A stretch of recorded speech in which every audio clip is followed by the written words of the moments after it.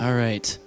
Would before we ask any questions, would one of you mind praying for us? Because some of the questions are pretty serious, and we really need the Holy Spirit to be here. I have the microphone. I'll pray. Is it on? Yeah. All right, let's bow our heads for prayer. Father in heaven, we sometimes get the illusion that we have wisdom in ourselves, and we don't, Lord. All of our wisdom is foolishness, but you have promised that the Holy Spirit who filled Solomon and gave wisdom will give it to those who are willing and surrendered now. And we ask, Lord, for that gift, that you will give us answers from on high, that you will flow through even messed up people like us to help messed up people out here in the audience to be able to see your glory. Thank you, Lord, for your love for us. Amen.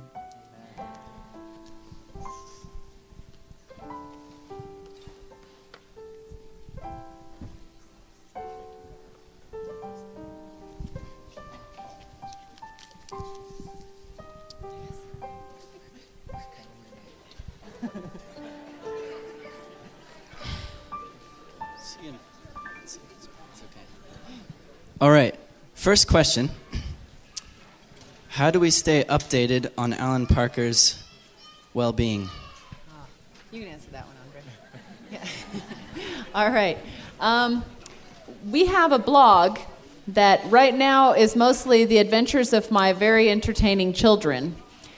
But that's where we're going to be keeping people updated also on things going on in my husband's health and his recovery. We're hoping that a year from now, if all goes well, he may be finishing treatment. He'll have to be doing 48 weeks of treatment. And yes, we know there are lots of natural remedies that help your liver, but there are none that kill hepatitis C. We've already looked into that, and we will be certainly open to things that can be helpful, but he'll have to do these treatments, and it's going to be pretty miserable. So anyway, if you'd like to follow what's happening with my husband's health, you can go to willowbirds.blogspot.com. Willow like a willow tree, and birds like two birds sitting on the willow tree. willowbirds.blogspot.com. Long ago, I chose that title because I felt like, God wants us to be able to sit on our tears and our sorrows and sing. And so I chose the willow tree as a sign, the weeping willow, and the birds as how we sing on the seat of our trials. So that's where you can find updates on how Dr. Parker is doing. Thank you. Excellent answer. Next question. How do you really know that your relationship is from God? I'm going to stop here. This is a youth conference, so we're going to have some relationship questions, okay? How do you really know that your relationship is from God, considering that you have prayed for that relationship from the beginning? Whoever wants to answer.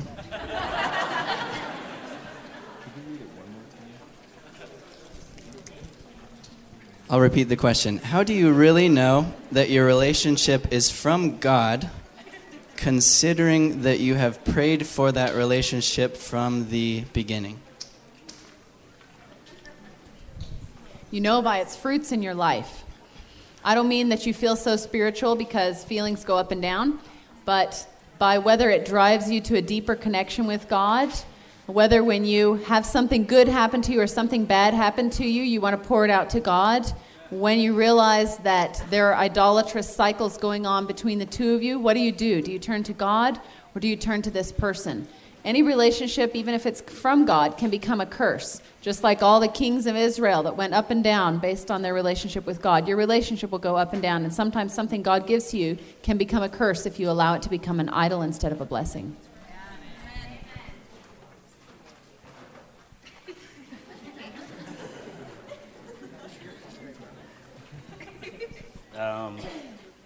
I'm afraid to answer these type of questions. How do you know your relationship is from God? Are you talking about the marriage relationship? Are you talking about the relationship that you're in prior to you being married? If you're married already, the question is null and void. It's null and void. Whether Satan brought you together or God brought you together, the issue is that you've made a covenant now. And the question is, how is God going to solve or make sure that this relationship stays together and tends upward? That's the first thing. If you're married, it's not a question anymore. It's not even, I wonder if this is supposed, no, it's done. Amen. Now, if you are in a relationship prior to marriage, now I had experiences, making mistakes. I don't know if you ever made mistakes. And I remember telling God that this is the one. And I'm quite sure God agreed with me in that prayer, that this was the one. But there are fruits in that relationship that either tend upward or they tend downward. They either make you draw closer to Him, you and her are Bible study and praying and doing what the Bible says, or you are violating principles, staying up late, talking on the phone, hugging, kissing, doing all sorts of things you ain't supposed to do till you're married. You follow what I'm saying? You know by the fruits whether or not this is something that is heaven-born, heaven-sent. Well, that's a short answer. That's good. Okay. I would qualify that with one thing, too. I don't find in the Bible or the spirit of prophecy God saying, you must pray and wait until God magically shows you the one and then quickly marry that person. I don't see that. I see God saying consistently, watch for character, go slowly, see how this person reflects Jesus in all aspects of their lives. You want to be sure that you are choosing a parent for your children that is going to be stable and committed to God no matter what. So we'll try to make these questions go in logical order. What advice or counsel would you give to someone who believes that it is God's will and has prayed and fasted and read the Bible a lot, but you don't think it's God's will? Another person, like... Yes, so like Andre's in a relationship, and he's prayed and fasted and read the Bible, and he's sure it's God's will, but Brother Dwayne does not think it's God's will. What?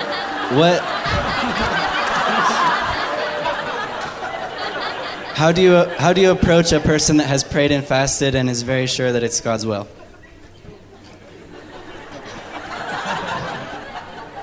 These are pretty interesting questions.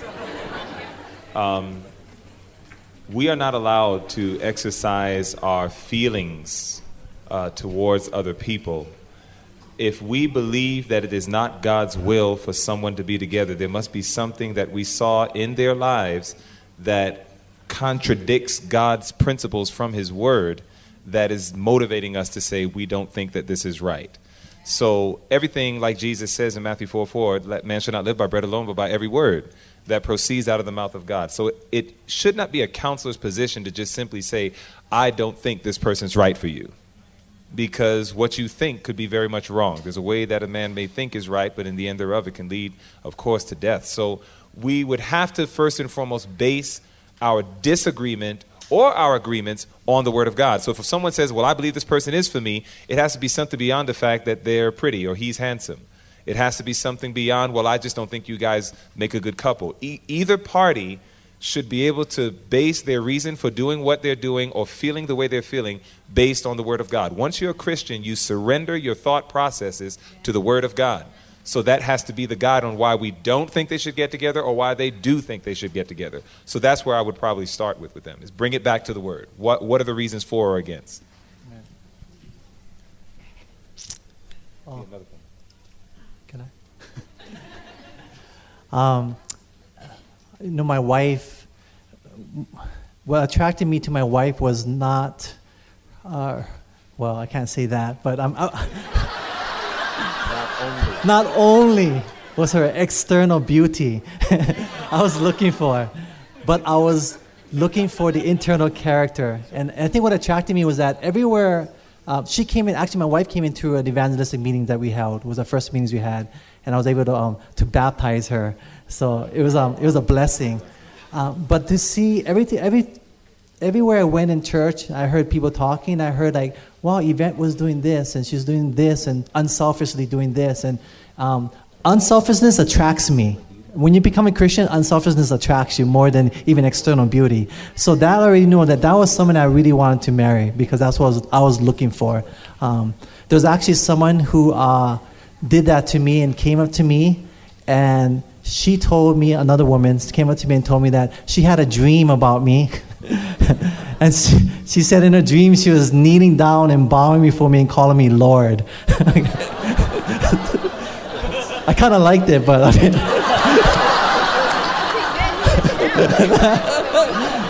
But she said, I got upset because the Lord, he said, not the capital L-O-R-D, but like how in the Bible, what Sarah called Abraham, Lord, right? The lowercase L-O-R-D. I said, okay. But I knew that within her character, that was not the one, just in seeing her trend of her life. And so I'm looking at the character and not only the external looks and beauty. Yeah. Thank you. Next question. Now the people are married.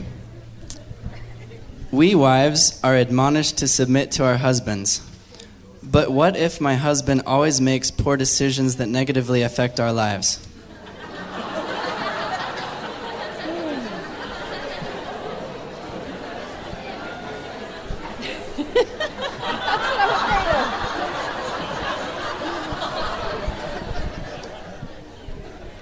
Number one, pray. If you are trying to manipulate your husband to do what you think he should do, you may also be disregarding the commands of the Lord and doing things unwisely.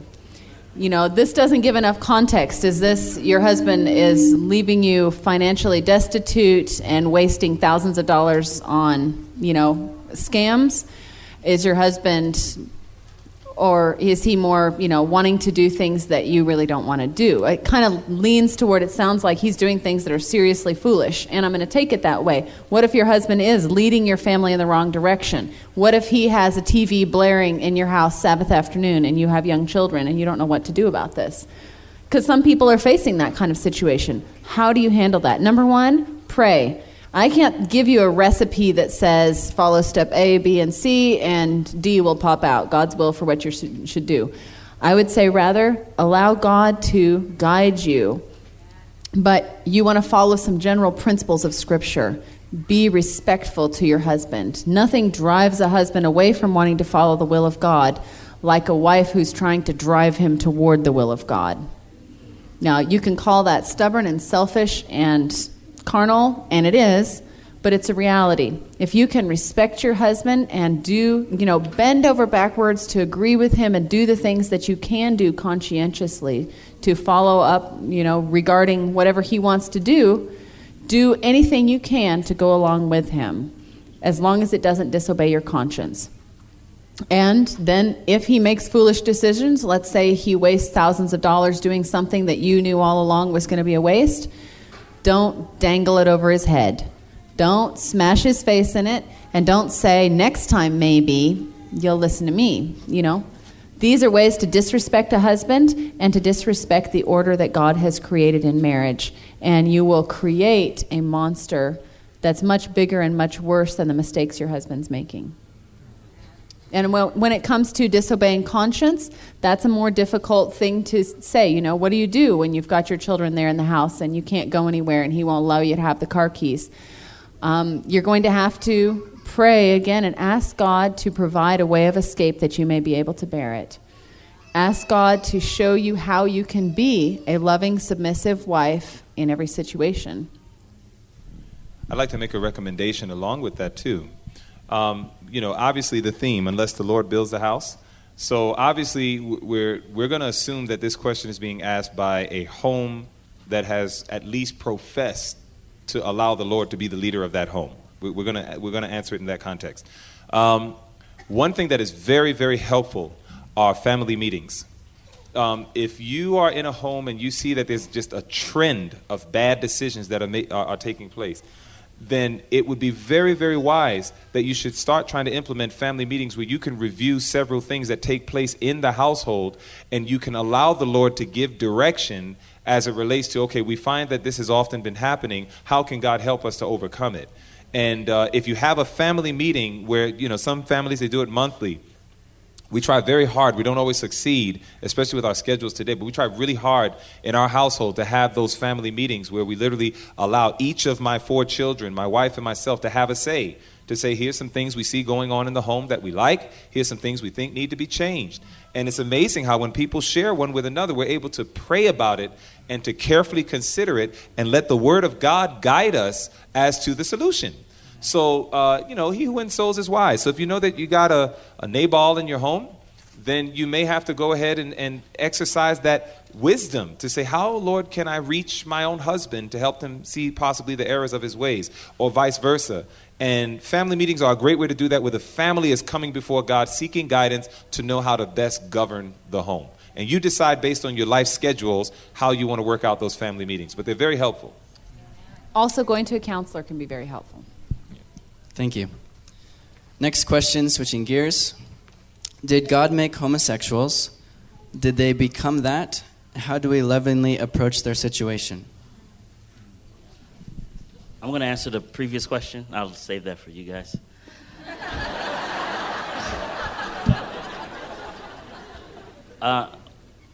If you are a wife, I want you to understand that you have a secret power. Listen to me. You have a secret power. You know what that is? It's called kindness. When my wife wants me to do something, I've given her the secret. All she has to do is go like this.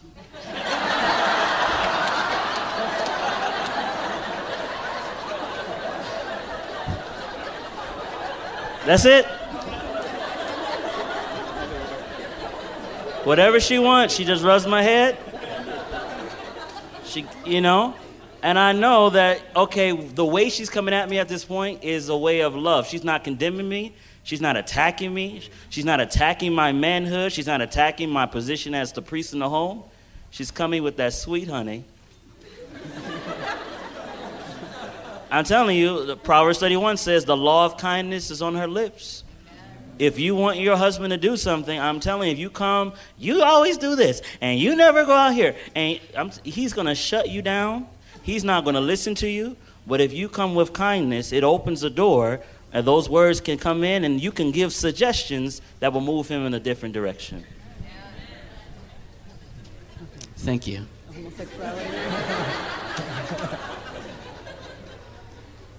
I'll repeat the questions now.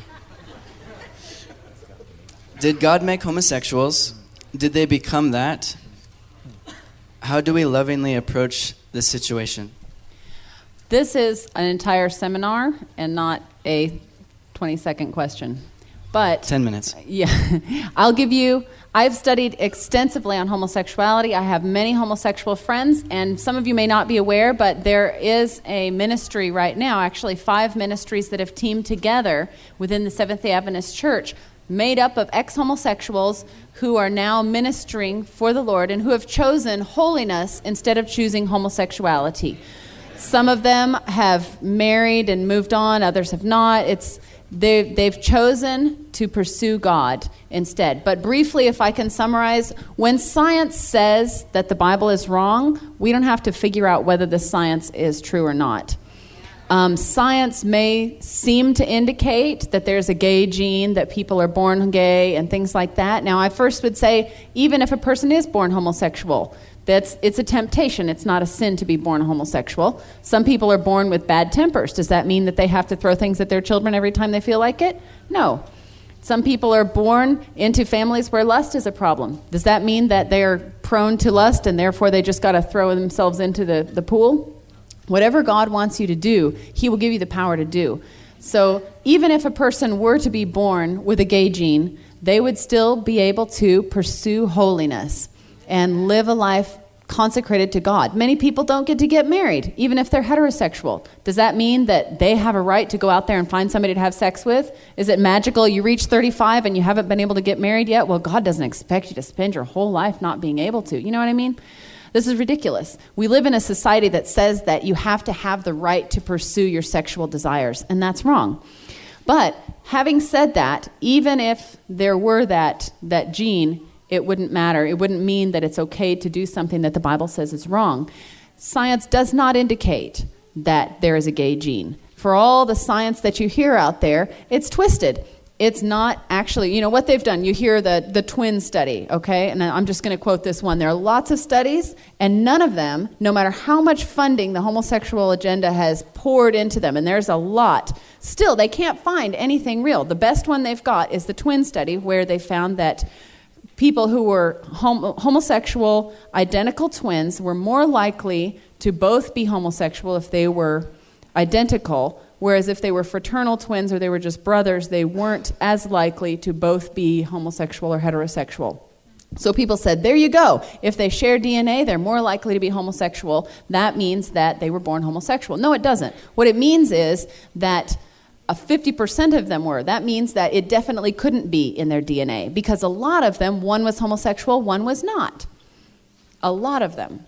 It can't be in their DNA. Now, even if there were something in the DNA, okay. But God has definitely not said, if you're tempted towards something, go ahead and do it. Furthermore, there are lots of studies that show that people can change. They do change. I know lots of people who were homosexual and are not anymore. But you know what? Nobody buys a T-shirt that says, I used to be gay, because you get rotten tomatoes thrown at you from both sides. So nobody wants to go around telling everybody, I used to be gay. There are a lot of people who used to be gay or who struggled with homosexuality for a period of time. The problem is we now live in a culture in which people say, you've got to pursue it, you've got to follow it. And that's simply not true. Most people, I would say, who struggle with homosexuality at some point in their lives move on from it. But they have to exert themselves earnestly in prayer, Bible study, and commitment to God, so that they say, no matter what happens, I will pursue God. There you go. How do we deal with the situation? Show them love. Sometimes you cannot tell a person, you must do this, until you've let them know that you love them. Accept them the way that they are, and say, I love you the way you are. I have many homosexual friends. Every one of them knows, I love you very much the way that you are, and I believe homosexuality is wrong. As difficult as it may be, you've got to portray those two aspects of the character of God to people, and that's the best way to help them.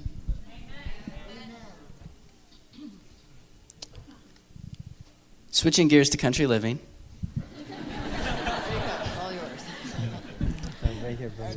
In regards to country living, how do we balance our duty to witness to others and have community with others with the danger of building large communities that are purely self-serving and isolationist?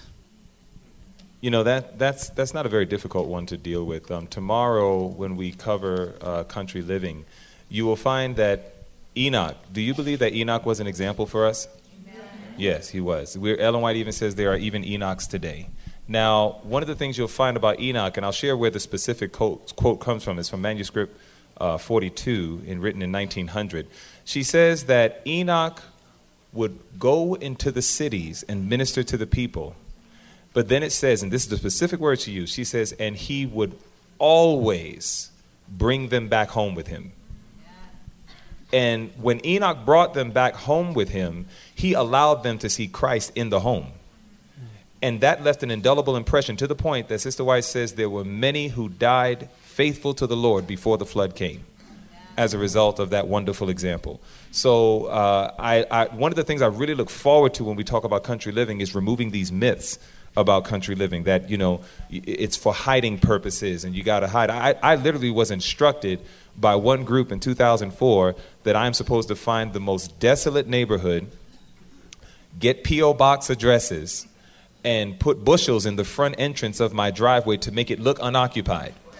And this was the counsel that they gave to us. And when I saw the fear, I knew they were talking foolishness. I said, this is crazy what these guys are talking. But nevertheless, a lot of people really bought into that, and they got a really skewed view of what country living is about. And country living is beautiful. It's a blessing that God wanted to give to us if we just understood it right.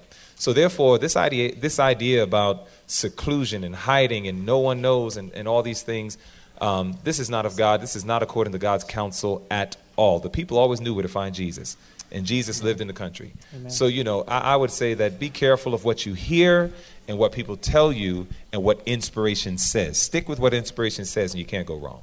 Amen. It's really nice to not have to go to the grocery store for your vegetables and fruit. Amen. Country living. How does country living apply to a single woman?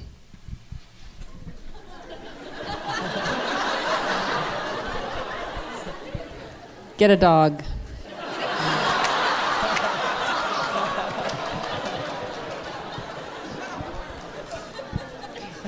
It's a wonderful privilege to be out in the country, and most of the counsel, or much of the counsel you see in the Spirit of Prophecy, is about getting out in nature, meditating on the lessons of nature, growing things, being at peace with God and man. These are the things that natural living does for you. Being out there will just take your blood pressure down. It's good for you. If you don't have a husband, so what?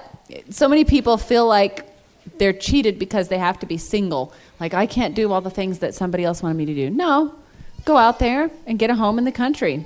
Lock your doors if you feel you must, but don't feel like you've got to live in terror.